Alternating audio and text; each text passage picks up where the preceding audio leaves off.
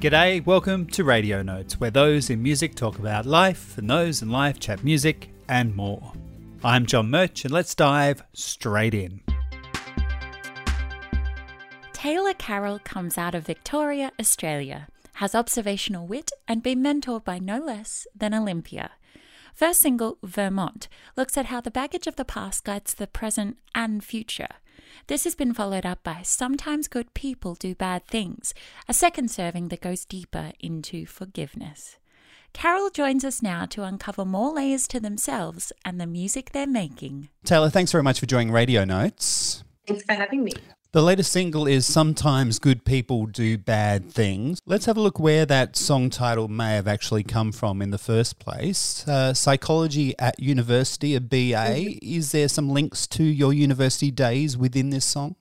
Perhaps on like a more of an inadvertent level.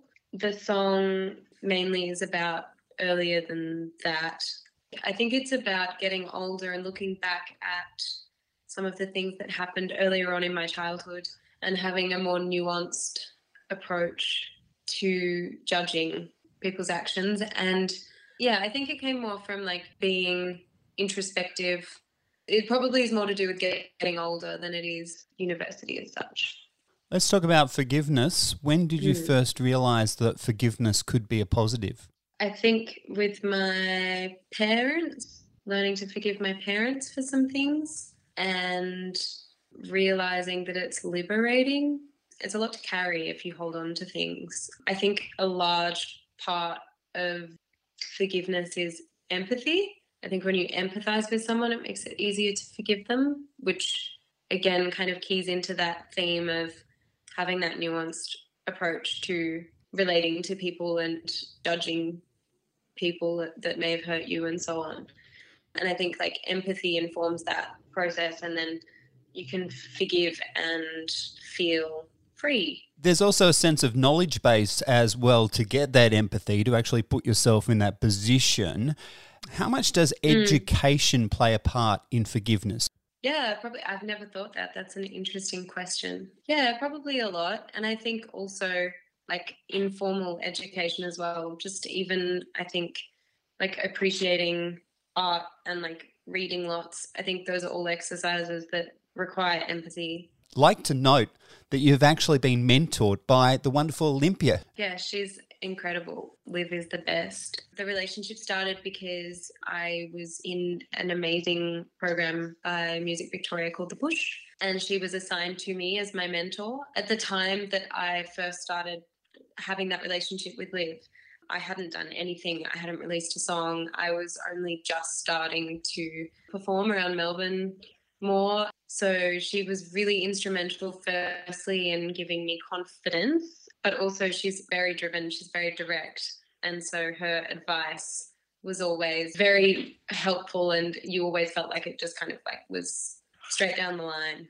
What's your favourite coffee? Ooh, I drink mostly long blacks. If I'm going to treat myself, I'll have like an almond latte. Dare we ask how many coffees a day? Probably depends on the day and how much sleep I've had. Probably have between like 2 and 6. Speaking about 6, when you were 5 or 6 years of age, The Wizard of Oz. I've always been like a singer. Watching things as a kid, I was really drawn to anything that had music in it and singing, and it wasn't just The Wizard of Oz. Like I liked Grease for a while, but The Wizard of Oz, I think particularly like the reason I held on to that was that I loved Nikki Webster at the time, like every good Australian 6-year-old in that time frame. Loved Nikki Webster, and I went to see the stage show, like the theatre production of The Wizard of Oz, and she was in it, and I walked away and just that was that. Made my mum buy me the book with all the lyrics and everything in it. Has musical theatre played a part in your life in the last decade or so? Not really. If anything, like when I was young, I was in like CPCA for a while, and like the Children's Performing Company of Australia, which was very like singing, dancing, acting, kind of in that realm. And I don't think I really enjoyed it. But then I didn't enjoy music in a structured sense much at all. Like when I was doing piano lessons, I was never properly invested. For me, something that's more self-expression, definitely not in the last decade. especially because for me as a musician over the past decade, what has been most important to me is lyrics and songwriting, music in terms of being impactful in an emotional sense, anything that is authentic. I think the more authentic the roots of a song are, the more likely it is to connect. Obviously, everything to a degree is bound in some sort of structure, like even just for notes to sound good together, there's something structural there. I think if that's what you're thinking about, it's not going to be at its heart just like authentic self-expression. And I think that, at least for me, is what connects. That of interpersonal skills are very much like that as well. We know that sentences and words make up the communication, but it's actually the feeling and the vibe of how we actually communicate those words and ideas that give us connection or worth to each other. It's so much like that. Like music's this language, and it is like another language. It's just a different modality to impart meaning and to communicate. Maybe sometimes in like a less direct way. Get the feeling it wasn't till your late teenage years that music really grabbed you as a singer-songwriter. I've always sung, like I've always been a singer, and I can't remember a time when I haven't just wanted to sing all the time. One of the most important things to me, but in terms of the songwriting and the process of that, when I was probably early high school years, I started writing poetry, and it wasn't until later on that I worked out that I don't want to write songs like a poem. They're different crafts. Probably was when I was 17 that I started, the songwriting became a much more important part of the process to me. And it's probably the most important part to me now, my labor, and the part that I'm proud of from like a creative perspective, because for me, performing the songs is so second nature. But the writing of the song is like the craft, and the lyrics is what I've worked on. A song that was inspired by an artist seeing Thelma and Louise, the movie, is Me and a Gun by Tori Amos. She's probably one of the first artists I got into that I wasn't just... I think I first accessed it because of connecting to it sonically, but she was, first of all, just an amazingly like strong woman and performer, but her songwriting was different to anything I'd connected with before. And she was probably one of the first people that got me really thinking about lyrics. Me and a Gun, I remember listening to with my friend in the car, and I showed it to her.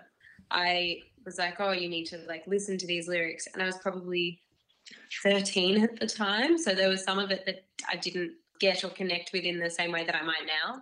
But there was still like a rawness and a storytelling that I recognized and was just like, like it just gets you in the gut, and it's important. I think she doesn't stray away from writing songs, and I don't necessarily do this or strive to this, but something I admire in her is that she definitely doesn't shy away from contentious grounds. She has important points to make. Amos also has a sense of history as well that is very much interwoven within her lyrical content. It's funny talking about the process of writing lyrics. A lot of thinking about what you do and what you draw on is like after the fact. It's done after the songs are written. I am not methodical about the way I write. And when I said before that it's like a craft I've worked on, I think that's more been I express myself and then I weed out the stuff that doesn't work. And then the practicing it has made me realize what hits. But I don't have a structured process. It's still very spontaneous when I write. I don't know how Amos would write. I feel like because she does have historical references that aren't personal. It would be interesting to know whether she researches things and wants to communicate that in a song, and if it's like a very conscious process for her that she wants to put that in a song. Speaking about history, Simone de Beauvoir did a lot of philosophy at uni, so came across lots of her writing there. I think as a feminist, she's a very interesting figure, and a lot of her philosophical discourse really resonates with me about that. Would you class yourself as a feminist, and would you class your songwriting, some of it, as a feminist text? I definitely class myself as a feminist. I think it would be silly not to be. Am I a perfect feminist? It would depend on the framework of your feminism, I suppose. My songwriting, I've never analysed it through that lens. I'm sure I could pick some lyrics apart and find flaws if I was to approach it from a feminist mindset, perhaps. Like if you were to really critically analyse it. I think my songwriting, it's definitely not consciously informed by feminism. Hope some of the ways that I live my life more broadly are. There's probably one song I've written that could be sort of interpreted as having a feminist message, and it's one that I play live. It's not recorded. It definitely wasn't written from that place. Again, it was just written from feeling and experience, and it just kind of after the fact turns out that I looked back on it and was like, oh, a lot of this is about having conversations with men as a woman about your experiences and being told that that's not how it is and that's not how you should feel. But if that wasn't an intention. But it's very empowering. It is empowering, that song. I think also because it is about a specific experience that I have had as well. One of the great things about music and songwriting that makes it empowering is you can take things that are really difficult or hurtful and you can make it productive. And I think that makes you own that experience, and I think that's powerful. I think with this song in particular, I'm always cloudy, for lack of a better word, about what it is about specifically. Not lyrically. I think if you listen to the lyric, it's there, but it's probably not something I'll ever explicitly state. Like, this is what happened, and that was my experience. The specific experience that does feature in the song is something that way too many women have experienced. It's called Not a Man. I have a habit of changing the names of songs. I don't really think about what I name a song. It's normally just like I write a set list and whatever I write there so that I know what song I need to play ends up being the title. And at the moment on my set lists, I write it down as Not a Man. We're currently in conversation with Taylah Carroll. Her current single is Sometimes Good People Do Bad Things. The one that got my attention was Vermont. That is the debut single from them. They join us on Radio Notes. What is Vermont for you? I believe it's a leafy suburb in Melbourne, Victoria, Australia. It's a setting for, I guess, to just get really just into the thick of it. The song is about me analysing my own behaviour in a romantic relationship, thinking, oh, what have I learnt and where did I learn this from? Realising that a lot of it was behaviour that I learned through the breakdown of my parents' marriage and kind of tension and mess that followed. My parents' separation, a lot of it was around location because my family, when we were together, was in the eastern suburbs of Melbourne, in Blackburn actually, in suburbia. Then my mum moved to the Mornington Peninsula, and a lot of the tension and a lot of difficulty, sort of location was a real prominent factor. And I was moving between these two places and shifting between these two lives. And one was down by the beach, by the water, and this other place was the Melbourne suburbs. It was finding a location to place where my baggage and where my habits had come from. The song, I guess, is about a relationship where you're not getting what you want and maybe you're wondering why you're putting up with it. I found location really interesting, but then there's also an element of hope in the song. The chorus is bright. That was kind of me seeing that despite this place, the location, again, being something that was painful, there was also beauty in it, and maybe projecting that onto a relationship as well. Have you spoken with either or of the parents that were possibly, maybe they both were the instigator of that separation? In the thick of it, yes. As an adult, after post-unpacking myself, not properly, no. Maybe that should be on my to-do list.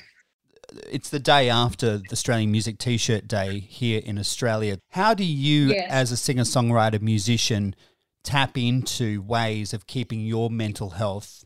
I write songs, that helps. And also I have really great friends, deep and good relationships with my friends, and so I talk at length with all of them and unpack things with them. I'm very lucky in that way. I also really feel so much better when I get into nature, and I don't do it enough.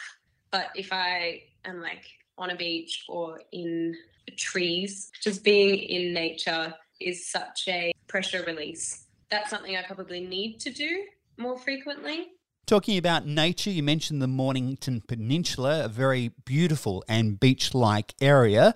What is, when it comes to nature, your favourite escape?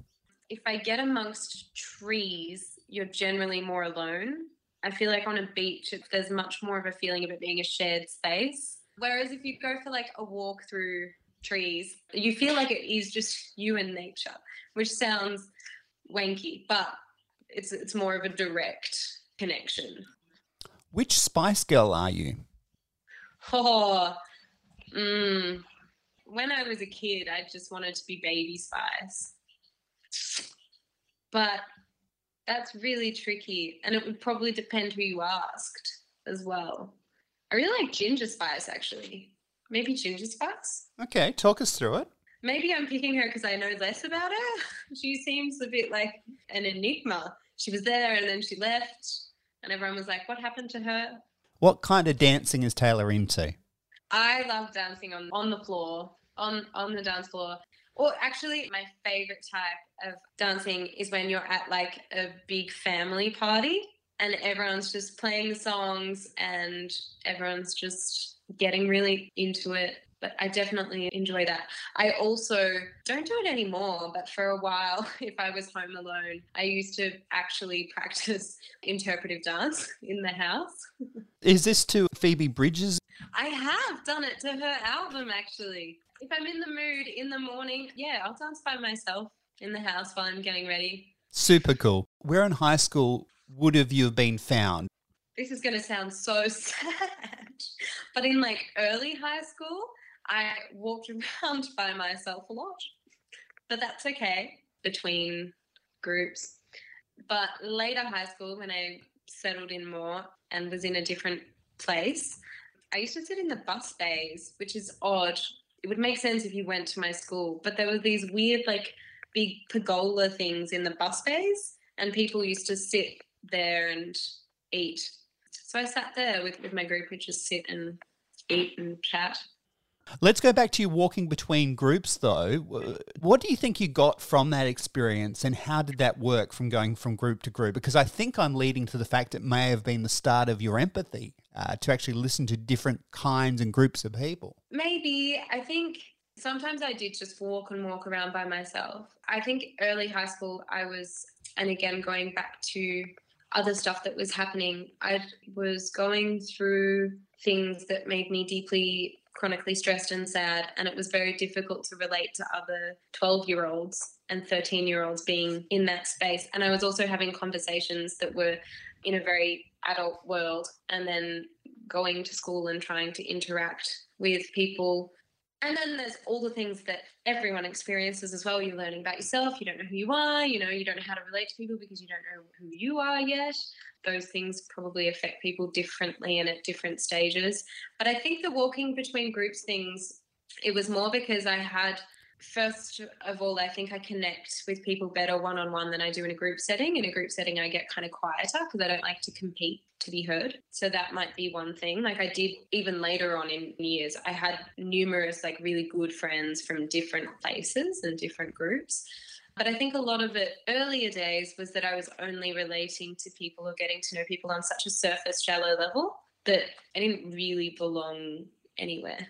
Private or public? Catholic school, actually, so a little bit in between. I'm not christened or anything. I got in because I was one of the outsiders that they need to bring in. The Catholic schools have like a 2 percentile allowance for heathens. I was one of those. Did you have conversations that were more enlightening with the nuns? There weren't nuns or anything, but definitely during that stage, actually that early high school stage where I wasn't able to relate to people at school, absolutely had this feeling of relating better to adults and having conversations with adults that felt easier. Maybe it's because they weren't as like socially threatening. I don't know. That was a theme during that time. And I think also, I was living in Mornington at mum's house, and I was going 3 out of 4 weekends back to Blackburn or Nunawading. When people were going to parties and stuff, I was always not on the peninsula. I wasn't there. So there was disparity in our experiences in that respect too. I wasn't functioning in the same way that they were, if they were talking about parties or drinking, they were things I didn't do because on weekends I was, at Dad's house. How much does family play a part in the singer-songwriter aspect of Taylah? What I've learnt from it definitely informs my perspectives. I mean, maybe a lot. I've written 2 songs about one of my sisters. One of them is inspired by like an argument that I had with her, but she likes it to be very clear that the song's not about her. The argument was the catalyst to the song. We had an argument and she made some comments.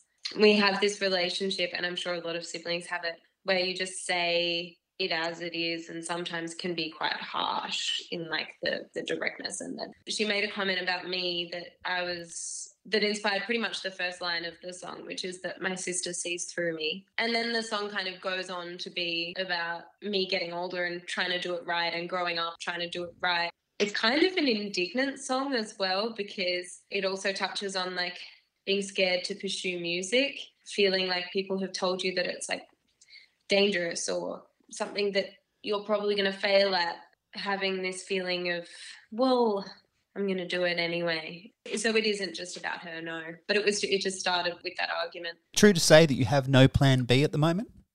Oh, definitely, like compared to any other point in my life. For so long, I was really scared of pursuing music in a way that looked purposeful.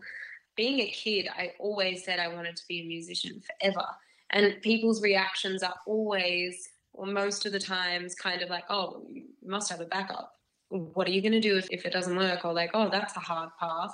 I was really petrified of pursuing it. And so for so long, my backup plans had been what was taking up most of my energy, or all of my energy. And I finished my degree and I was traveling. It's the first time that I've been like, no, this is where my attention is going and this is where my energy is going. I'm going to invest all of my time into this right now.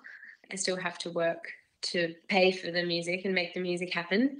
One day I have like a vague plan to go back to psych and finish that off in some way, or do a master's. I think you still do the waitering gig, but you used to work in a swimwear shop as well. When I was in high school, I worked Saturdays at a swimwear store called Michelle Ann. For some reason, there were just like so many older women that worked there. So many older women worked there, and they were great. And they were all like so energized and a laugh. So great. They did mastectomy fittings in this particular swimwear store as well. Women would come in to get, it's like an external prosthesis. And so there was this woman, I think her name was Betty, and she was older and beautiful. And she was like the mastectomy girl. And everyone would come in and she did those fittings. A lot of the time when you're serving people with swimwear, women are coming in, and a lot of people have hang-ups about themselves, but especially stance clothing. And you got to make people feel really good about themselves in there and pick things that made them feel really great. So that was nice. When were you first introduced to the Smiths, and who introduced you to them?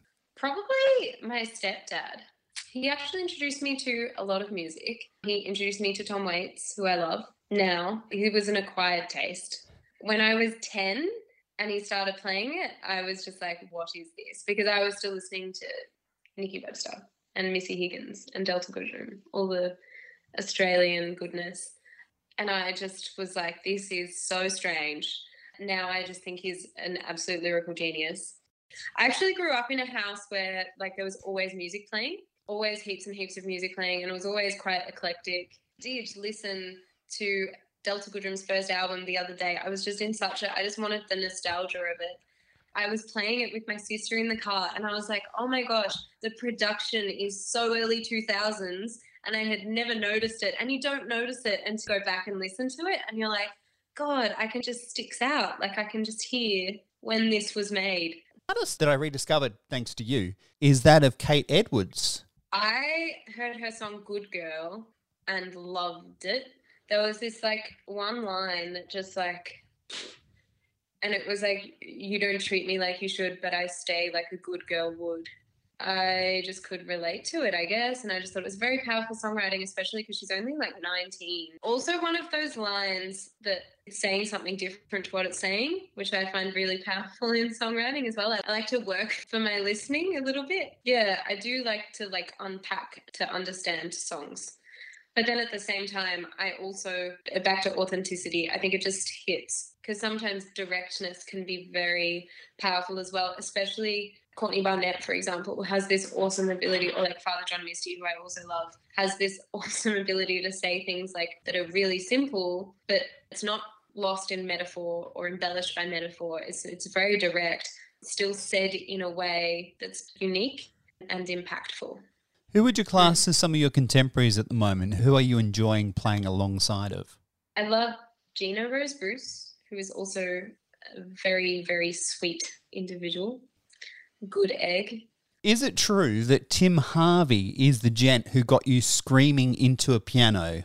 Yeah. So for Sometimes Good People Do Bad Things, we had loose reference tracks, but there was a reference track by Nick Cave and the Bad Seeds. We kind of wanted just like to create some weird sounds, kind of creepy sounds. He was just like, maybe we should put some piano in here. I started like playing some keys. I was not sold on that idea. It kind of felt too light. And so then we opened the topic and then we just started like scraping the strings and plucking the strings. There's like some plucking of the piano strings in there as well. I think it was him or my bass player at the time that was in the studio with me was like, what if you sang in it? And I sang in it. And then it was like, what if you just scream in it? It's just trial and error, really. Being in that space where you could just explore sounds and stuff. It's in that fun time where like you've laid all the stuff that you knew you were going to lay. Let me ask this question because you have done a support for Harrison Storm. In fact, it saw you landing here in my hometown of Adelaide, South Australia on one of the more stormier days in August 2019. Yeah, that was really fun. The first leg was quite stressful because I had never done it before and I felt very unorganised. I was working full-time before and in between the legs, so I didn't have any sort of time to sort stuff. It was stressful, but definitely really fun. Talking to people afterwards who came up and said that they really liked what I did. And there are a couple of occasions that like people would buy T-shirts and I'd just be like, what? Why are you buying one of my T-shirts? And of course you make them for people to buy. It's nice to support somebody and play your songs at a show that person didn't go to see you. And then for them to come away and go, I want to buy a top with your name on it. Visually, you've got Mick Mac working with you. What's that relationship been like and what kind of direction have you been giving them? Well, I mean, obviously I was drawn to Nick because of what he brings to the table himself as well. And then conceptually, with the first video, for example, that I did with him, I knew where I wanted it to be, and that was guided more by the song and what I just happened to visualize. I'm quite a visual person, so I will write a song and video clips kind of come to mind a lot of the time. And I love video clips. So that's not like a conscious marketing thing. It'll be just more, this is what I visualize for that song, what I want to wear or how I want to portray myself in that way. But it's a collaborative thing for sure. Nick brings heaps of his own stuff to the table and other creatives I've worked with bring their own things. And it's kind of, I guess, my creative decision is like picking them, being like, I really like what you're doing. I want to have some of that or project some of that as well. Taylah Carroll can be found online at taylorcarroll.com. Latest single, Sometimes Good People Do Bad Things. Thanks to Taylah Carroll for being our special guest. Next episode, Mantoba Howe will be bringing the cigar box, ukulele and more to our ears. RadioNotesPodcast.com for show notes and links. Web design there by Steve Davis. Theme music by Martin Kennedy and All India Radio. I'm Tammy Weller. John Murch is the producer and host based in Adelaide, South Australia.